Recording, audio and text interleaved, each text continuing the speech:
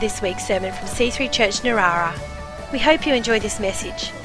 For more information or to contact us, visit c3church.narara.net.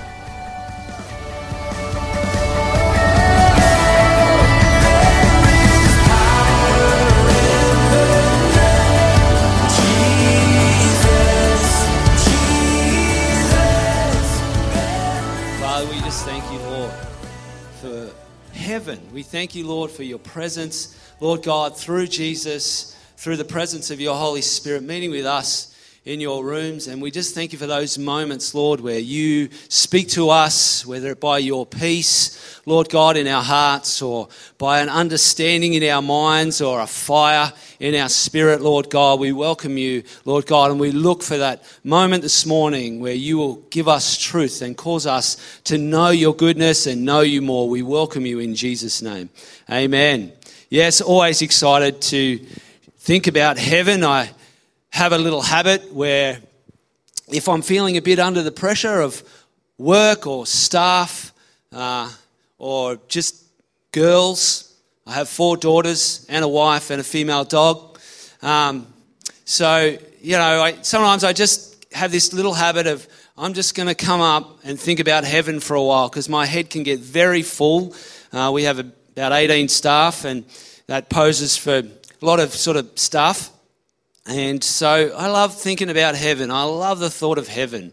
And it just brings you to a different place if you can focus on heaven just for a little bit, just for a little while, and think about who's going to be there, and God, and some of those Bible characters, and maybe some relatives, maybe some children, maybe who knows. And it might be a case of, you made it.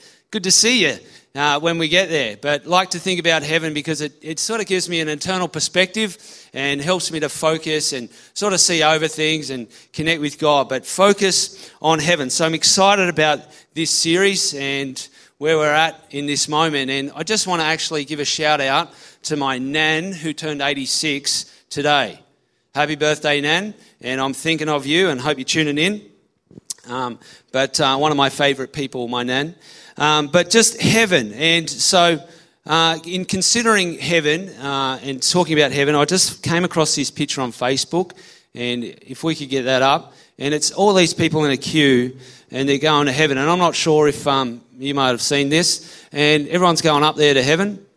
Been a lot of queues lately, COVID queues, vaccines and tests and people on the phone. I don't know if you've been on a phone queue trying to get through to Centrelink or wherever you're trying to get through, but a lot of queues at the moment. Here we have the queue for heaven and everyone's going up. And it had these words with it. Every minute someone leaves this world behind. We are all in the line without knowing it.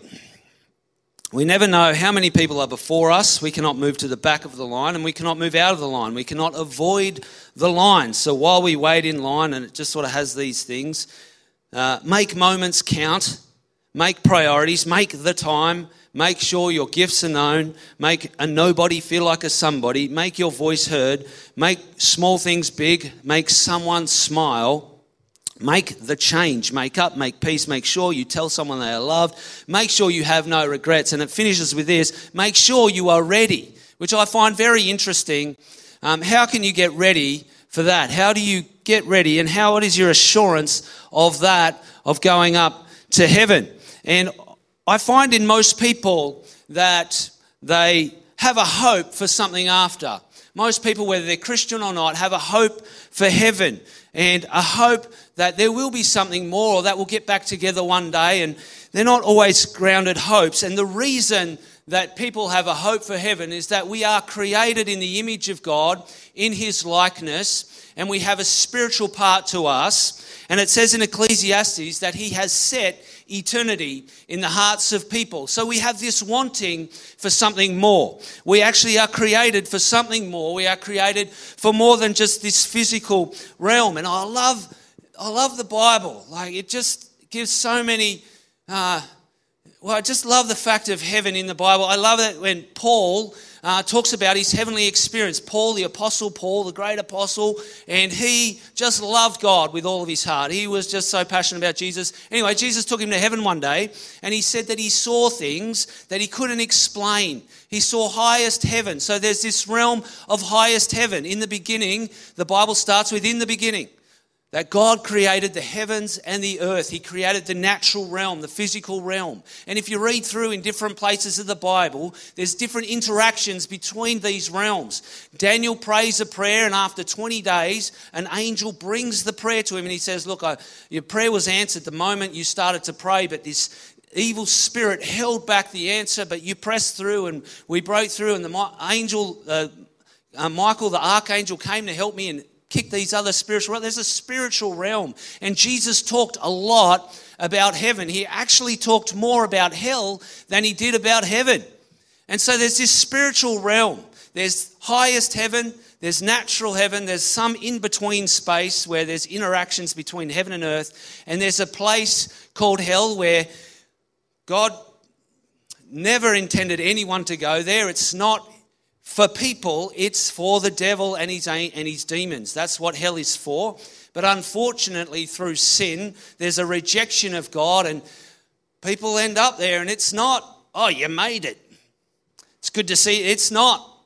It's darkest pitch black, fire, worms, just death on death, and it's just awful.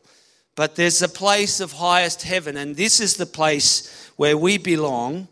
And people have a lot of ideas, and in this picture you can see they're all going up to heaven. But how can I be sure that I'm going to heaven?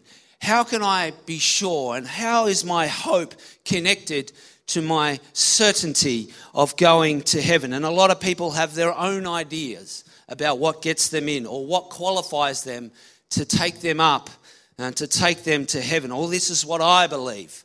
And some people take a bit of Buddhism and they mix a bit of Jesus, and that's what they believe. And all roads lead to Rome. It sort of sounds nice. Well, I'm pretty sure if I go out on a man's road and I drive along that for a little while on a Pacific highway, and I get onto the M1 and I get up to past Newcastle and all the way to the Q to Queensland, there's no way I'm going to end up in Rome.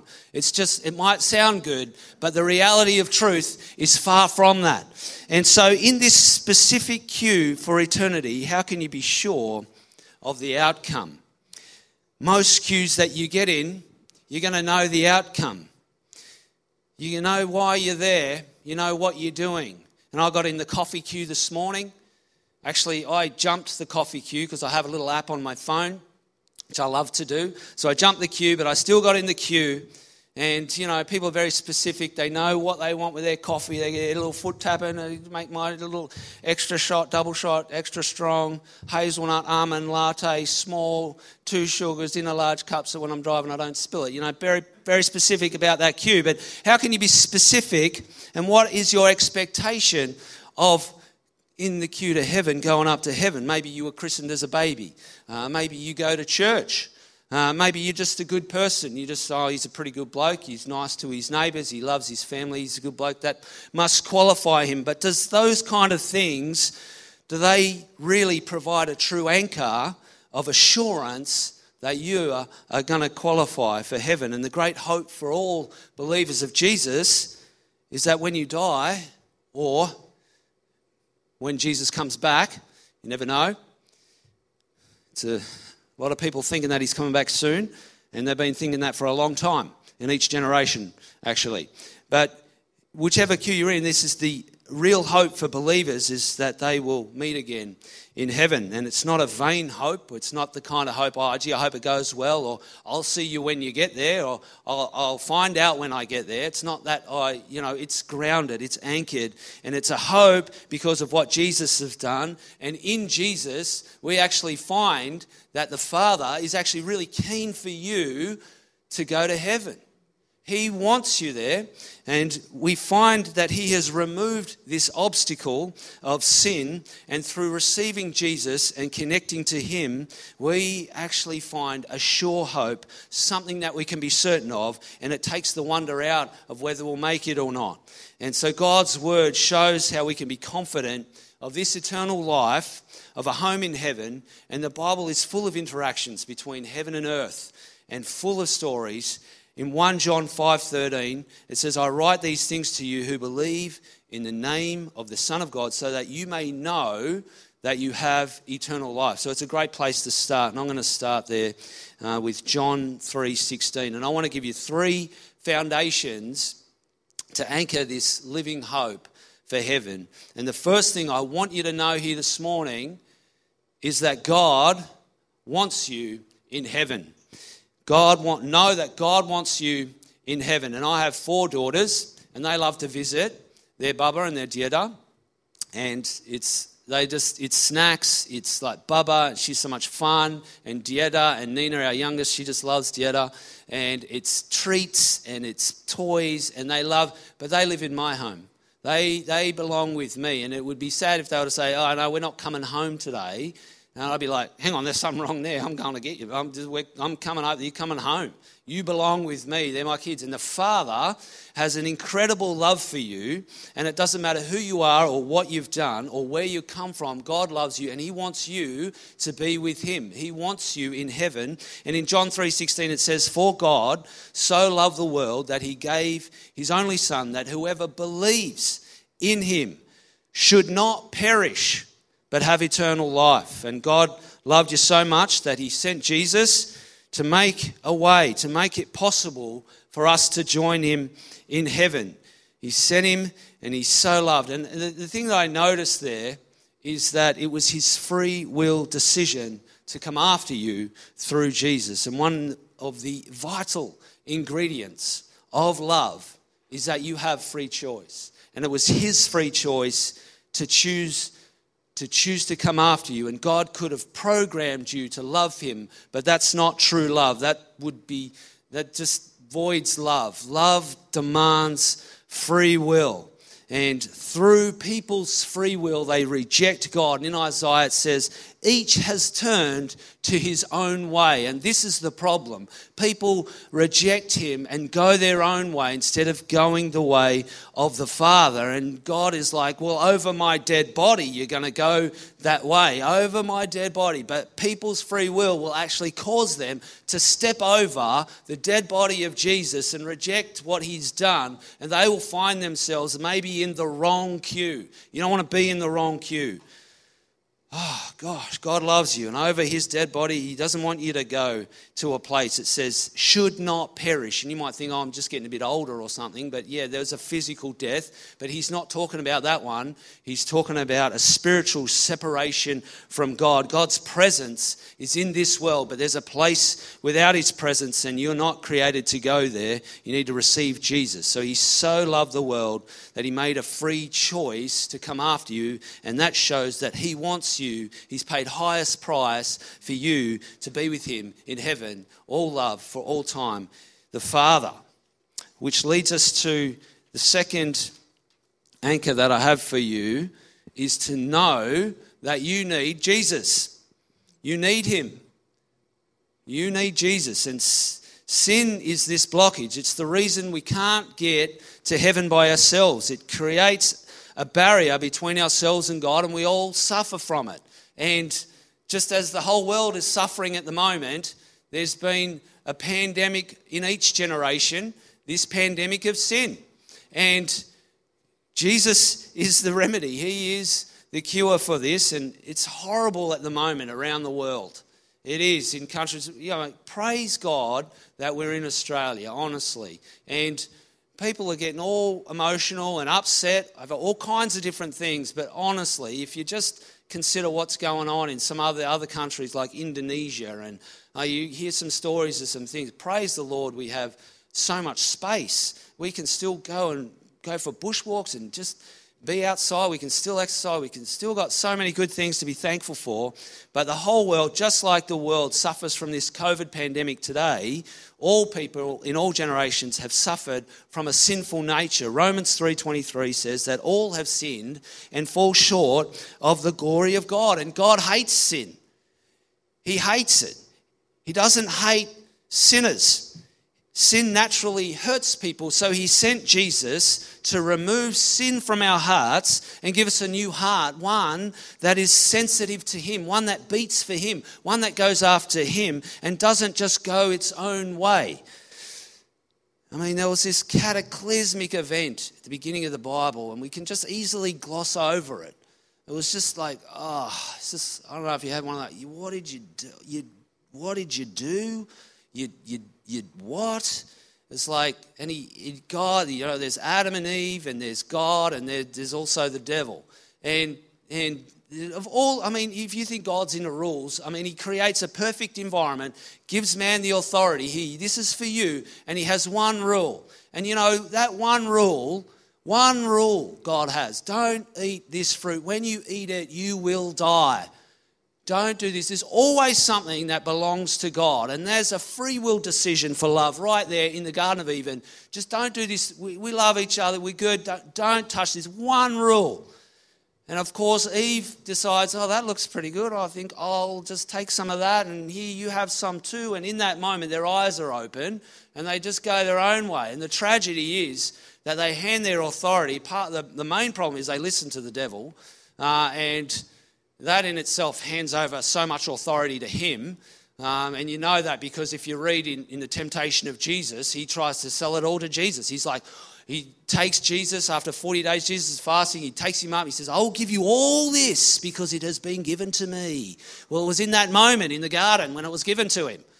And Jesus is like, away from me. And so it's just, God is just like, he says to Eve, what is this you have done? Have you ever had one? It's just awful. It's just this separation, and God marches them out of the garden because he's like, we've got to protect the tree of life now because there's another tree in there which they're allowed to eat from, and protect them from getting stuck in sin forever. So he marches them out, and then he has a new redemption plan, which is in Jesus. So there's this event when sin comes in, and God is just separated from people, but it's God's will in 2 Peter 3 verse 9 that none should die, but that all should come to repentance. And you need Jesus, and that word repentance is where we get our word penthouse, and it means come up to a higher way. It means turn around and go God's way. Don't go your way. Don't just go all your way. Go his way. He's actually really smart, and he knows you. He's seen you before you were. He knows what you're going to say. He knows your thoughts. He loves you. He knows all about you. And that word repentance means to actually, okay, I get it. I missed the mark. Yes, I need God. Maybe I'm not perfect. Maybe you are God and I'm not. And so it means to turn around and change direction from going your way. So there's this moment when you can receive Christ and go his way, and what he will do is take out the nature of going your own way and put in the nature of God, the grace of God within your heart. And so there's this other cataclysmic event, if we come forward to the cross of Christ, where God takes the sin of the whole world, breaks down this barrier, and ushers in a new season of grace. And in that moment of the cross, grace floods the earth and people come to God. Heaven is opened in that moment. That's when heaven is opened. There's so much grace is flooded when Jesus cries out, it is finished, and it's done. And the curtain in the temple, this place which was divided between where God was, there was a barrier, that was ripped. And I love the bit where it says that dead people came back to life. So much life was given in that moment that people came back to life, righteous people who held to God. So that is the second thing that is an anchor for your hope for heaven, is to receive Jesus. The third anchor for this hope is to know Jesus. To know Jesus creates this living hope of heaven within you. And it's so important to receive him and to continue. And it's very, very simple. When I was 21 years old, I was hitchhiking. This guy picked me up. I've shared this before. And he just naturally got into a God conversation, and he started asking me about Jesus, and I had some funny thoughts about who he was, and they were related more to people and what people had done. But Jesus is someone else, he told me, and you need to find out who Jesus is. And so I got to thinking differently then. Who is Jesus? Who is Jesus? Who is this Jesus? About a year or so later, I actually picked up a hitchhiker and dropped him off at church, and he told me how Jesus had helped him, had taken heroin out of his life, and that just sort of brought God from pie in the sky when you die. I hope he's up there one night, I'm not really sure, to steak on the plate while you await. There was an interaction that occurred that got me thinking, all right, who is this? And I dropped him off at church, and I decided I was going to check this out. I had to check this out, and I was expecting something formal with more than one rule and sort of, rules and regulations and formalities and robes and things. And when I went in, people were just sort of normal. They had a keyboard and had drums, and they were just being normal. And I was like, and they had a peace that I didn't know. And it was just this one thing the guy said to me was to invite Jesus into your life. And I love in John chapter 1, in verse 35, when you have John the Baptist, and he's out in the desert baptizing people, and he's telling people about God, and then Jesus comes along and he baptizes Jesus. A dove comes out of heaven and rests on Jesus, and the Holy Spirit comes and rests on Jesus, and he sees him and he says, look, this is the Lamb of God who takes away the sin of the world. The next day, Jesus comes back again, and John is there with some of his followers, and he says this, he says, look, the Lamb of God who takes away the sin of the world. And when he says that, the guys that are hanging out with him, young guys, they decide to move towards Jesus. They say, this is the guy. And they just simply move towards Jesus, and Jesus does this. He just sort of turns around and he goes, what do you guys want? He says, where are you staying? They say to him, where are you staying? He says, come and you will see. And they spend the day with him. And that's how simple it is to come to Jesus. And you will find that if you just move towards him, you'll find he's already waiting there, that he's already for you, and that he is good, and that he loves you. And that was over 20 years ago. And turning to God in that moment and just following him and knowing him, it just anchors this hope of life for heaven. And I don't know what queue you're on this morning, whether you have what standard, what expectations you have for that queue, then you need to consider how realistic are your expectations for the queue of heaven. Come on, why don't you pray with me this morning? Consider what queue you're on. And consider, is your hope certain? Is your hope assured? And we just, want to make sure that you're in the right queue. Father, come on, why don't you pray with me? Father God, we thank you, Lord, for your great love and your intervention, Lord God, through Jesus. And there's a whole heap of mystery that goes with it. But we thank you for the simplicity of getting to know you, Lord God, of having you come and make a home in our hearts.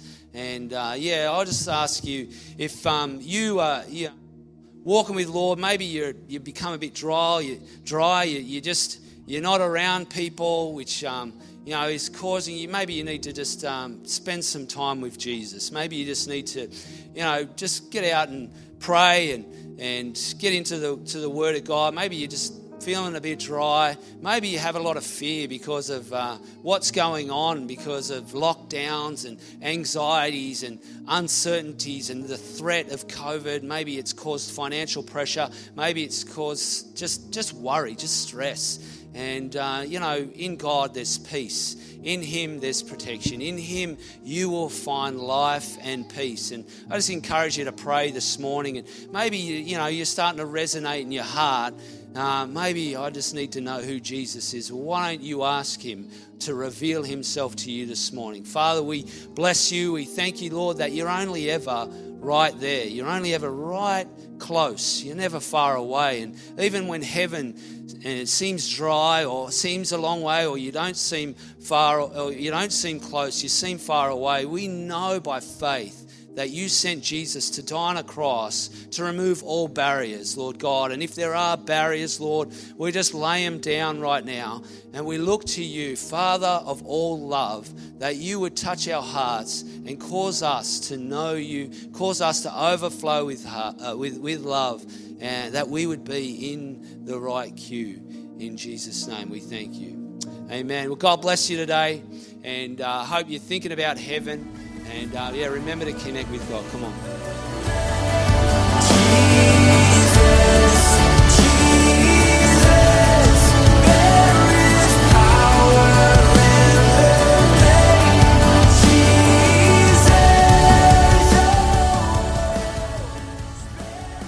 We hope you've enjoyed this week's sermon. For more information or to contact us, visit c3church.narara.net.